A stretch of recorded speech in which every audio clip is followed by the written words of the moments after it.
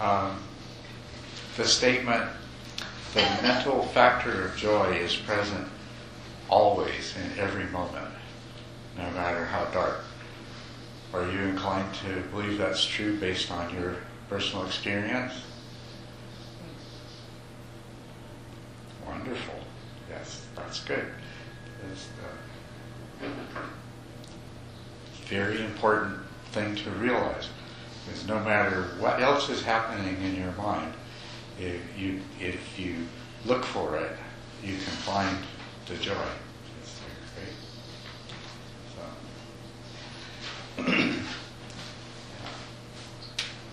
So that's a great achievement, just to know that that's true, and to realize that no matter what else, you can always look for and find the joy.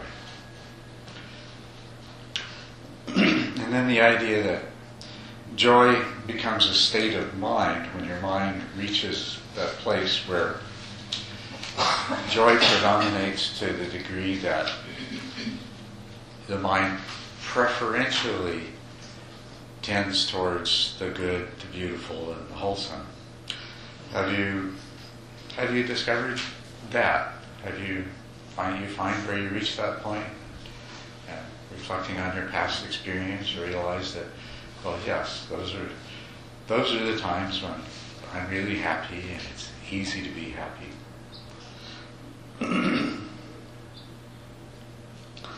So, yeah, anything else that anybody has learned or discovered since we last talked? Oh, the heck with since we last talked. Anything that you've discovered about this?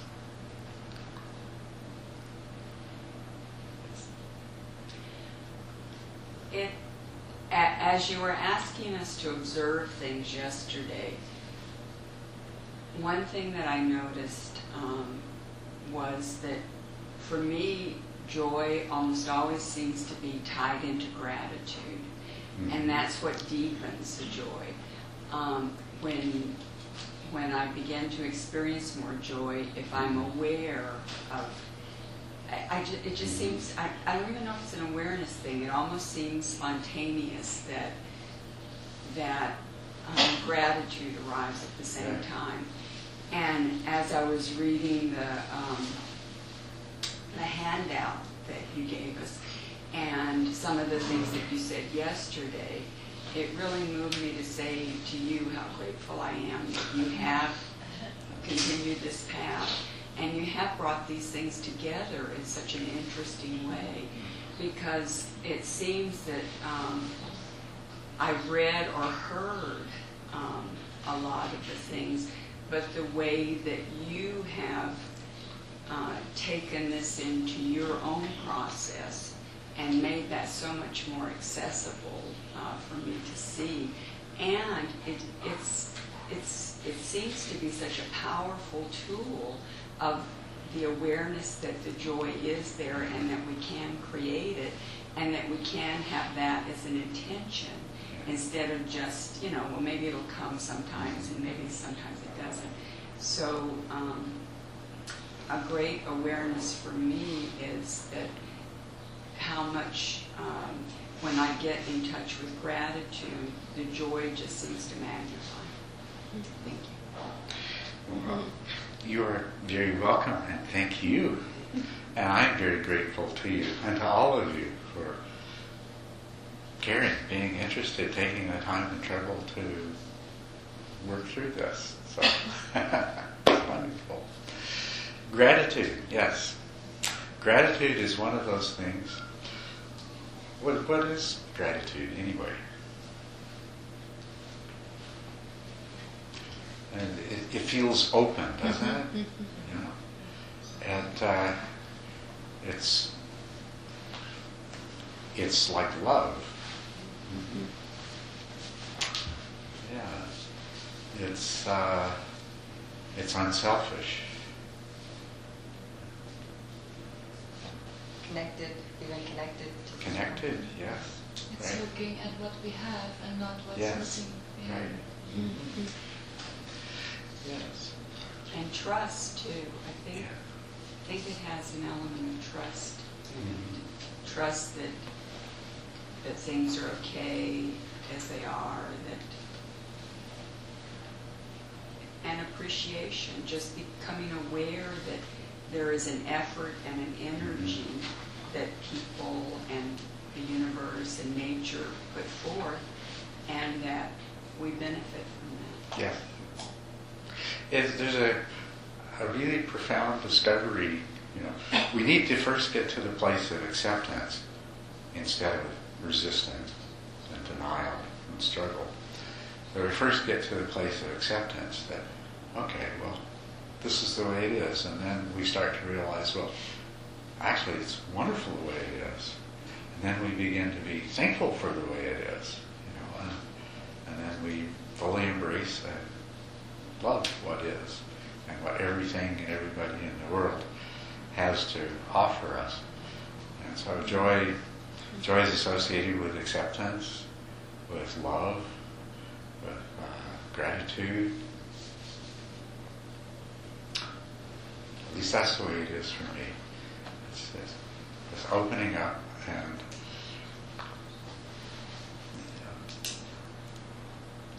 what about, we've talked a little bit about, so down here at the darkest regions, there's still joy present. Then there's that point, that tipping point where there's enough joy that joy predominates. What about over here where we talked about where the cup is overflowing? What's that like?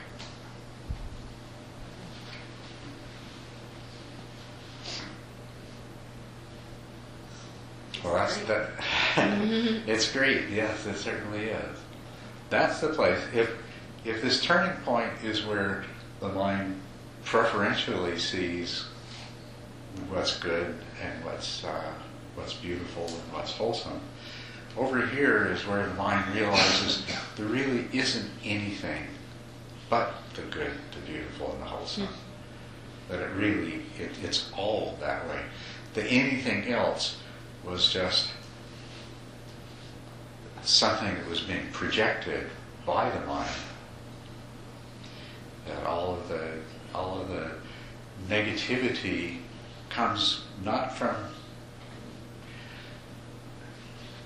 that which we are experiencing, but from the mind through which we experience it. Yeah, when you're feeling that joy, I think you can compare to when you're not feeling the joy, and it feels like when you're not feeling joy, it's just all storylines that you're making up. Like you just added a bunch of stuff that's unnecessary. And you think, why am I doing that? Yes. But then when you're doing it, you think, I can't stop doing it. Yes. So you start out by, I know there's some joy somewhere, and you find it, and that's great, and you build on that. But at some point, you get to the point where you say, well, let me start getting rid of my mind's negative projections that make it look like everything's not like that. Yeah. I'm reminded of the stories that have come down through the years since World War II from the death camps in Germany, and how there were those individuals who, in spite of the dire circumstances and the death all around them, immense suffering, unspeakable suffering, that there were those, in spite of it, who maintained a sense of what perhaps we might call equanimity, and really saw the circumstance as it truly, truly was in those moments, in those days and weeks and months. And in spite of it, found a still place, and were able to reach out and help others find a still place. That is truly the test of what we're talking about. It really is, yeah. Because we're actually so fortunate, aren't we? All of them, incredibly fortunate. And our biggest problems are nothing compared to what some people have experienced. But things like the Nazi concentration camps of World War II and all sorts of other things like that. Not only do they, by comparison, we see that the things that we have to feel bad about are just pale to nothing. But to look and see that some people were able to find the sublime, the beautiful, to achieve an awakening in those circumstances. So, and that would not be possible unless it were true that when the mind is filled with joy, the mind is capable of understanding that everything, even that kind of atrocity, even that is perfect. Without confusing ourselves thinking that it's okay. It's not okay that those things happen. At least if we're in a position to do something. But all we can do is do our best in the moment without being attached to the outcome, and trust that as long as we've done our best, then everything is perfect. And actually that's all we ever can do is our best. Yeah. Can you imagine yourself in terrible circumstances still being able to find the joy, to remove the negative projections, and to maybe even discover that place where the cup is overflowing? I know it's difficult to imagine, but can you stretch enough to at least see that yeah, that's possible. If it was possible for anybody else, it's possible for you too. Yes? I feel like I've observed, even in the most moments of some of the most intense kind of pain or grief, there often has been a certain kind of palpable sense of, I don't know what to say, even like grace or, positivity within that. It's almost like it's the fear of those that's really the biggest negative, rather than the experiences themselves. Yes. And even when a lot of people have observed, and I've heard and I've experienced it, when you're like about to hit that car, you're like about to hit that car accident. There's this moment of just kind of clarity. It's not it's not a scary thing. It's not a terrible thing. It's just like an okay thing. Yes. In those kinds of moments, which I imagine most of you have had at one point or another, you somehow step right outside of yourself and everything becomes totally clear, and you're totally capable of just being and responding. If something's happening in a car and you're the driver, it's amazing. Your body will take over and it will do the most appropriate things that it can, while somehow you're just watching it all unfold. I wonder, when you talk about negative projections, there's also positive projections. If hope comes in, like if you are in a very dark place, and you have that positive future projection, this will change also, then, but it's all projection anyway, but it does help in the moment, right? There is though a difference. I mean, optimism is a very good, wonderful thing. Hope is a wonderful thing. But optimism and hope are not grounded in reality. They're grounded in the mind's projection. More powerful than optimism and hope are being fully present with reality, being able to accept it, even being able to love what is in the moment. That, as good as hope and optimism are, that's a whole level better. That's where we can potentially go. That's where we want to try to go.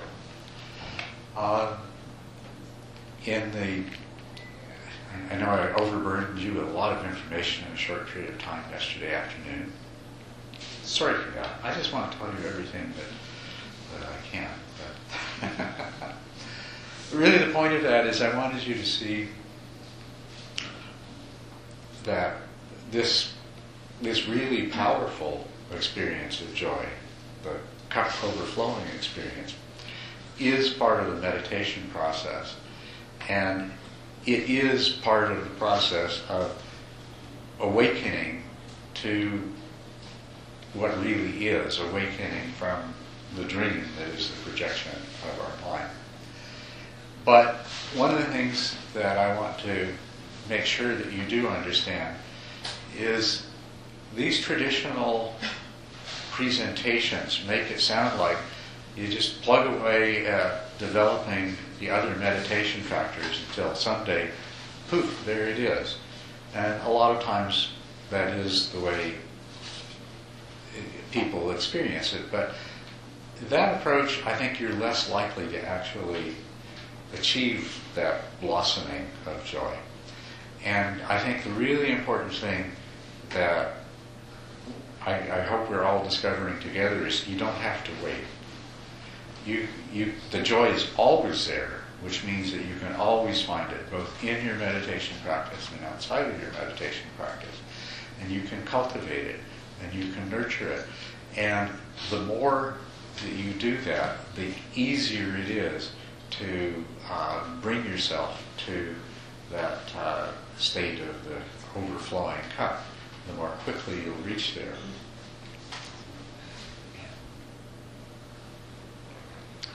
So if I overburdened you with a lot of information yesterday, that's what I was really trying to get to, is the understanding that that's what awaits you and what meditation practice can help bring you to, but that you can speed up the process compared to how it may have seemed. Just a little time, yes? It's just actually kind of a relief realizing that maybe when you're feeling anything but joy, flat or whatever, that you can remember, oh, joy's present. Maybe I can find that right now, or I can check exactly. Into that. Absolutely, yes. That's what I want you to really recognize and keep with you. That there's no such thing as a bad meditation, and there's no such thing as a situation in life where you can't find the joy. And so no matter what you're doing, no matter where you are, if you can just remember, I know the joy is there. Let me find the joy. Let me nurture it. Let me find a way to make it a part of where I am right now and what's happening right now. And it will help. It will carry you forward. Yes? You alluded yesterday to something that sounded to me as though we could kind of pretend to be joyful when we're not, and eventually we get there. There's an old saying, fake it till you make it, and sometimes that's very helpful, and it actually works. Would you say, sometimes I have trouble finding the joy or being with it. Yes. Yeah. And I have to remember that I don't have to feel it, I can kind of pretend I feel it, and then it takes over. Yes, that's right. And there is a distinction between pretending you're happy or pretending you're joyful, and what I would say, pretend the state of joy is there and start directing your mind to do the things that it would do naturally if the joy is there. That's the finding the joy part, because in fact it is already there. It's just kind of hidden behind all of the other stuff that's going on in your mind. So, yeah. So, that's right. No matter what, you can look for it. There's something positive in every situation. And all you need to do is to nurture that awareness. Yeah. In the same vein, there's moments of grief or craving that are very intense, and one can find those states and then know that you're surrounded by bliss and joy, and yet it's unattainable. And so you're saying, it's like there are times in life where the pretending is not possible. Even doing the best that you can, even knowing that it's over there, it's right, it's right here, it's surrounding me, and yet it's unattainable, what would be the next step, the technique, the move? You're saying, okay, go ahead and smile.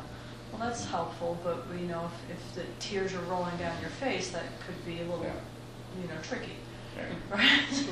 So, what I'm looking for is, I know that if you asked me to go climb up a telephone pole, I'd have a hard time to do it. But if you gave me 1,000 steps, I could do it in a flash, or even 100 steps. But 1 or 2 is difficult. And I'm looking for those first couple of steps. And maybe there's meditative technique or a way. I'm looking for the way from the place where it's the toughest place we go. Right? Okay. Yes, the toughest place. That's good. That's really good. What do you do when you're in the midst of intense grief or intense physical pain? I mean, to me, those come to mind as two situations in which it's going to be hardest to find, most difficult to find those initial steps. Well, when the mind is agitated with grief, loss, worry, things like that, one of the things that I have done and that I know works is go into your body, right? And find what feels good. I have had occasions in my life where it was 3 o'clock in the morning and I was wide awake in bed with the most painful thoughts going through my mind, and the idea that, well, I have to get up and go perform in the world in a few hours, and it's just this misery. And I have gone into my body and felt, well, this feels good, that feels good. Just dwell on what feels good. And then after a little while of just reminding myself that this moment, this present moment, is not devoid of pleasure. It's not devoid of comfort. That notice that while I'm doing that with my mind experiences a certain degree of peace. My mind can't focus on the pleasurable sensations in my body while holding on quite so tightly to my grief and my pain. And so that is what you can pay attention to. You start those first steps. That's a really good description of it. They are the first steps. There is something there that you can find, and use that to help it move you so that you find the next steps and the next steps and the next steps. And a good place to practice that is in your meditation. Every time you sit down and meditate, look for the joy, look for the peace, look for the comfort, look for the happiness. Train your mind to be able to do that. Whether your meditation is going really well, or whether you're really having a struggle with a lot of dullness or a lot of agitation or things like that. Make it a habit as part of your practice for that period every day, 45 minutes, an hour, whatever it is. That one of the things that you do there is to hold that awareness of the pleasant, of the good, of the beautiful. And that's totally consistent with your meditation practice. It's not compromising your practice. It will support your practice. It will make your meditation more effective. But it will train your mind so that no matter where you are, no matter what's happening, your mind already knows how to do this because it's been doing it when it was a lot easier to do. Yes, that was a very good thing for you to raise. Thank you. Yeah. talking about the fine line between kind of seeking out these pleasant feelings and pleasant spots and avoidance and repression of like emotions that you don't like so much, which I guess seems to come down to like, at what point does this become another aspect of attachment and craving and that kind of thing? Well, okay, that's one of the things that, there's a couple of different things there. One of them is something that I was going to talk about later, and I will save it till later, and that's the fact that there is the potential for attachment in this, and it can become an obstacle if attachment develops. So you do have to be aware of that. The other thing, though, is what we're talking about is not avoiding or suppressing or in any way trying to eliminate from our experience the difficult and the painful aspects.